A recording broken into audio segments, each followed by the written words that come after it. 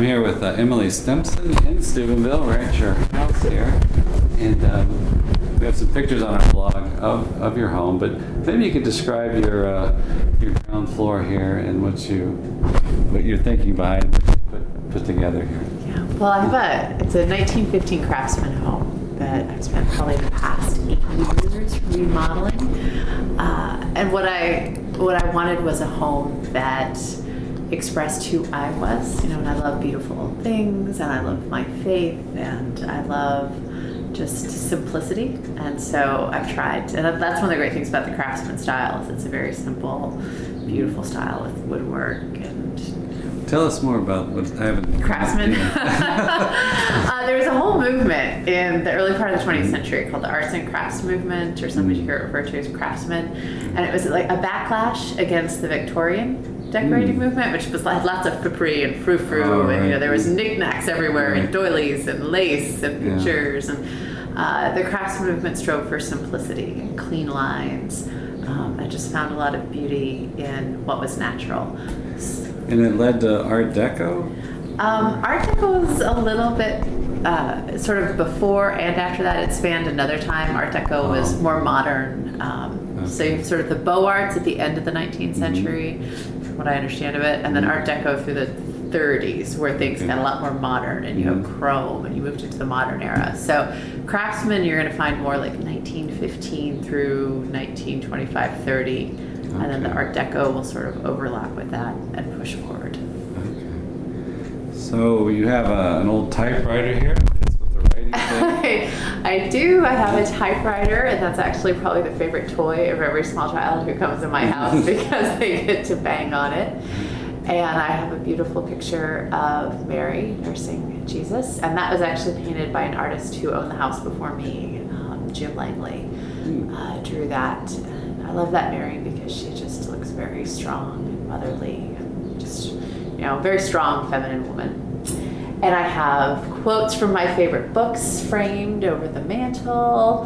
And what else do I have? Do you have more books? Do you have a bigger library? I do, upstairs in my office. Okay. So that's where most of the books are. The books down here, kind of for the pretty. So. Right. And you describe your work for us. You're a stay-at-home writer. I know, I'm a stay-at-home writer. I wish I were a stay-at-home mom, but I'm a stay-at-home writer.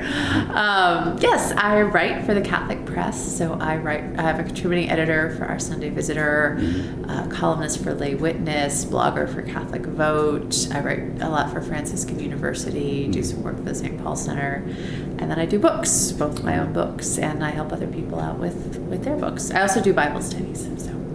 Oh, do you lead Bible studies? Right, I write them. Okay. I write them. I'll let others lead them. But no, I have a series of Bible studies out for teenage girls that Stacy mentioned I did together. And then I also ghostwrite some other Bible studies. And to be a ghostwriter, that means like someone would talk to you and then you put it down on paper. How does that connection work? It's different every time. Some people, I'm working for academics or priests who've done dissertations and want to turn it into something that normal people can read, but they can't really write for normal people. So I call myself a translator in that case. I translate from academic ease into normal people speak. Okay. Sometimes I interview people and get their stories down. Sometimes I take a manuscript that needs a lot of work and fill in the blanks and rewrite it for the author. It's just different depending on the different needs. And did you study that in school? Not really. I studied political science, English, and history as an undergraduate. So a little bit. I did a lot of writing. As an undergraduate. And then I did graduate work in political theory at Johns Hopkins and theology at Franciscan. So it's been a hodgepodge of stuff. Right. And you're working on a new book. Tell us about that. I am. I'm mostly done with it. We're just getting ready. We're gearing up to start promoting it. The hope is that it'll be released at the end of August, early September. It's called These Beautiful Bones, an Everyday Theology of the Body. And I'm calling it the Non-Sex Theology of the Body book. It's about all the other bits of life, that we live in as a body, and how understanding what the body is and what it means to be a man or a woman, to be a gift, translates into friendship and work, and how we eat and dress and pray and use technology. So just looking at, really what the sacramental worldview is and how we take that and apply it to every area of our life. And bones? That doesn't sound like Emily Simpson. It's called, that actually the title takes its name from the first and last chapters of the book, which are about the Bone Church, the Capuchin Bone Church in Rome. Right. Have you been in? I haven't been. Oh, you gotta go. It is, I call it the shrine to theology of the body. Some monk hundreds of years ago didn't know that's what he was building. But I went in it last summer, exactly, right about this week last year. And I was getting ready to write the book, and was so profoundly moved by what I saw. My roommate and I were there together, and I think there's just 7 little rooms, maybe just a little bit bigger than the first floor of my house altogether. And we probably spent an hour and a half in there just weeping with the beauty and the holiness and the reverence that you could see for the body in the way that the bones have been placed, and the understanding of the redemption of the body that the architect of the chapels brought to what he did. It's really the sacramental worldview in bones. Could you describe it maybe for our listeners, what it looks like? Yeah, it's going to sound morbid, which it strikes some people as morbid. It does. You walk in first, there's a wonderful museum that you go through now. They've just redid it. That gives you some insight to the history of the Capuchins and what they did for the church and who they were. So it gets you in the mood to, to walk into these little chapels. And they're crypt chapels, so they're beneath the larger church of the Capuchins in Rome. And when you first walk in, you'll see signs on the floor, and they're a memento mori, and in 7 different languages. Let's see if I can remember the exact quote. It says something to the effect of, what we are now, you once will be. What you are now, we once were. And what it's referring to is the bones of some 4,000 monks that are in that chapel. The bones have been stacked into walls. They've been formed into medallions that adorn the walls. They've been turned into chandeliers. I know it sounds so creepy and macabre, but it's not. Allan Poe, right?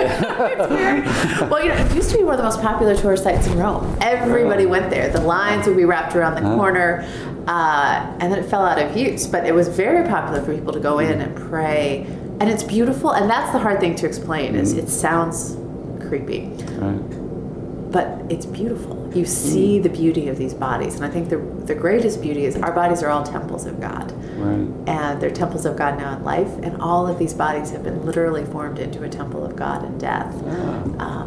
They're part of something beautiful in death, just as they were part of something beautiful in life, and as their souls are part of something beautiful now in heaven, we hope, for the monks. Right. And it points to the reunion of body and soul. So as you move through these 7 chapels, you see the bones stacked in various architectural designs, but you also see the monks themselves standing in various positions. Sometimes they're in the position of the work they did, maybe as a priest or if they were a farming monk. They're just doing the various things they did in life. Sometimes they're resting. And I think they're resting, perpetually resting. They're laying back in perpetual rest. None of them are moving. That would be macabre. Pirates of the Caribbean, right? Pirates of the Caribbean in Rome. It'll be the biggest tourist attraction again. No, but it shows us how, through the ordinary acts of life, through our work, through our vocations, through love, we become holy. That's where sanctification takes place. Sanctification is not just what happens in church, it's what happens every moment of our lives. And the sacraments, go with us when we leave church, and they come to us, through our vocations as we live our lives. And that makes us holy. That makes our bodies holy. It's not just our souls that are supposed to be beautiful. It's not just our souls that are beautiful. It's our bodies that are beautiful. And when you see the beauty of the body, when you see the dignity of the body, when you see what it expresses, it changes the way you see the world. And so as you move through those rooms, you're encountering these monks, and you get to the last room, and there's a beautiful painting of the resurrection of Lazarus. And it just reminds us that it doesn't end there. The bones is not the end for us. Oh. Like body and soul will be reunited. We will be one again someday. So I highly recommend every person make a pilgrimage to Rome for the Bone Church alone. I think it just has a beautiful, powerful witness. And we're so afraid of death these days. Yeah. They were much more familiar with death and comfortable with it 100 years ago when people were flocking to the Bone Church. And today we shiver at the thought of our own immortality. We all want to be young. We all want to be beautiful. Right. But those bones are beautiful. What does theology of the body tell us about the aging process? Because we do have like a cult of youth and beauty. And what would you tell like an older person about that? What does the theology of the body say to them? I think it says a couple of things. The most obvious for me is the body expresses the person. It's one of the basic tenets of theology of the body. So our physical body expresses our invisible spirit. And who we are, who we become, how we live, it expresses itself on the body. One way or another, one day or another, it writes itself on our face. So if we've loved, if we've suffered, if we've borne children, the work we've done, everything in our person shows up in lines, whether smile lines or frown lines or stretch marks. And so when you look at a person who's older, their face is beautiful if they've lived a beautiful life, if they have a beautiful spirit. That's why people could look at Mother Teresa and say, oh, she's the most beautiful woman I've ever seen. Right. And it's because the beauty of her soul radiated outwards. Right. Theology of the body also tells us that, through the sufferings of the body, we're able to make a gift of ourselves to God, to others, to the church.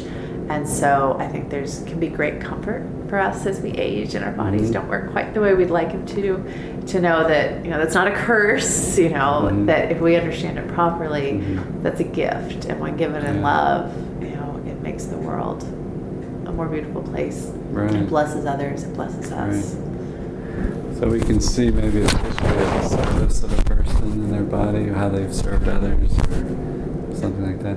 Can you tell us about some of the other chapters in your book, like bringing out the theology of the body and very common, ordinary stuff? Yeah, well, there's actually, I have chapters and I have these little mini chapters that I didn't have a whole chapter's worth of stuff to say about. But one of them is the house and how our houses should be an expression of the person.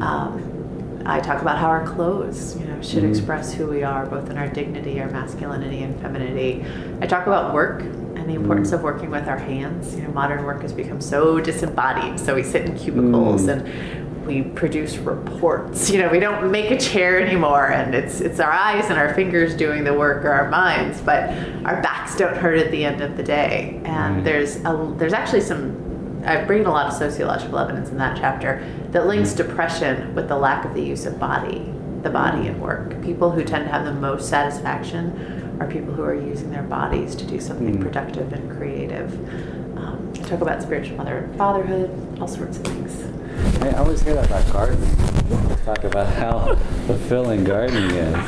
Are you the same? I know you have a small garden out there. Well, I like gardening. I like painting houses better and stripping wood and doing those things. My great grandma, God bless her heart, she was this wonderful, faithful German woman. She never quite got when people were depressed. And obviously there's depression that's depression, and then there's just sort of modern ennui and sadness and navel gazing. And she would say, I don't know how people have time to be depressed when there's floors to be swept. And I think in that there was a really wise sort of insight that when we're busy in our bodies, when we're doing something creative and productive, there's not as much time to sit around and think about what's wrong with our life or why we're so sad or oh poor me. So I think there's a lot of therapeutic effort. And so I do talk about that. We can't all be carpenters, but we can all have a garden. We can all organize our closets. We can, paint a room. So there's lots of ways to do productive work with the body, even though the modern economy doesn't allow for that. Yeah, I never think of it. I think too of athletics. There's a pleasure in that. Sometimes I thought about that while swimming or something, that you can even think about in terms of giving glory to God, that maybe I've developed this skill, or there's some coordination there or something that we work on and develop, and how that can praise God.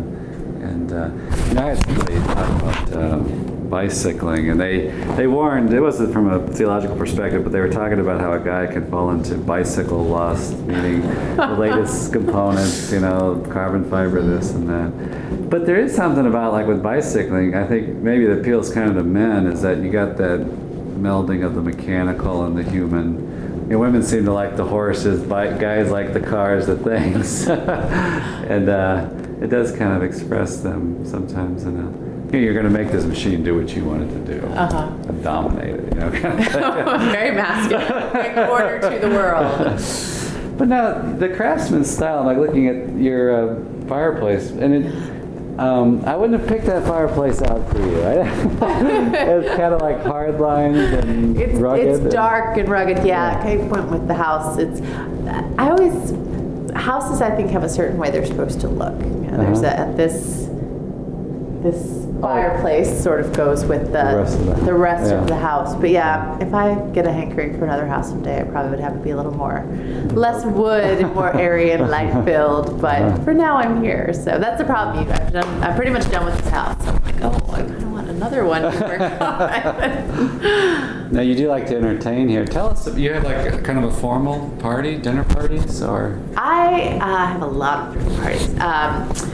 For years, we used to do just a dinner every Thursday night with lots of my friends and their children. But everyone's at the point now where there's so many kids that we actually were running out of room in the house. There would be 50 kids to 20 adults. So when that's the ratio, it gets a little scary. But no, we have dinner parties over here all the time. I always have an annual Christmas party. It's our Christmas cocktail party, but all the kids come too, and the kids help me decorate my tree since I don't have any children.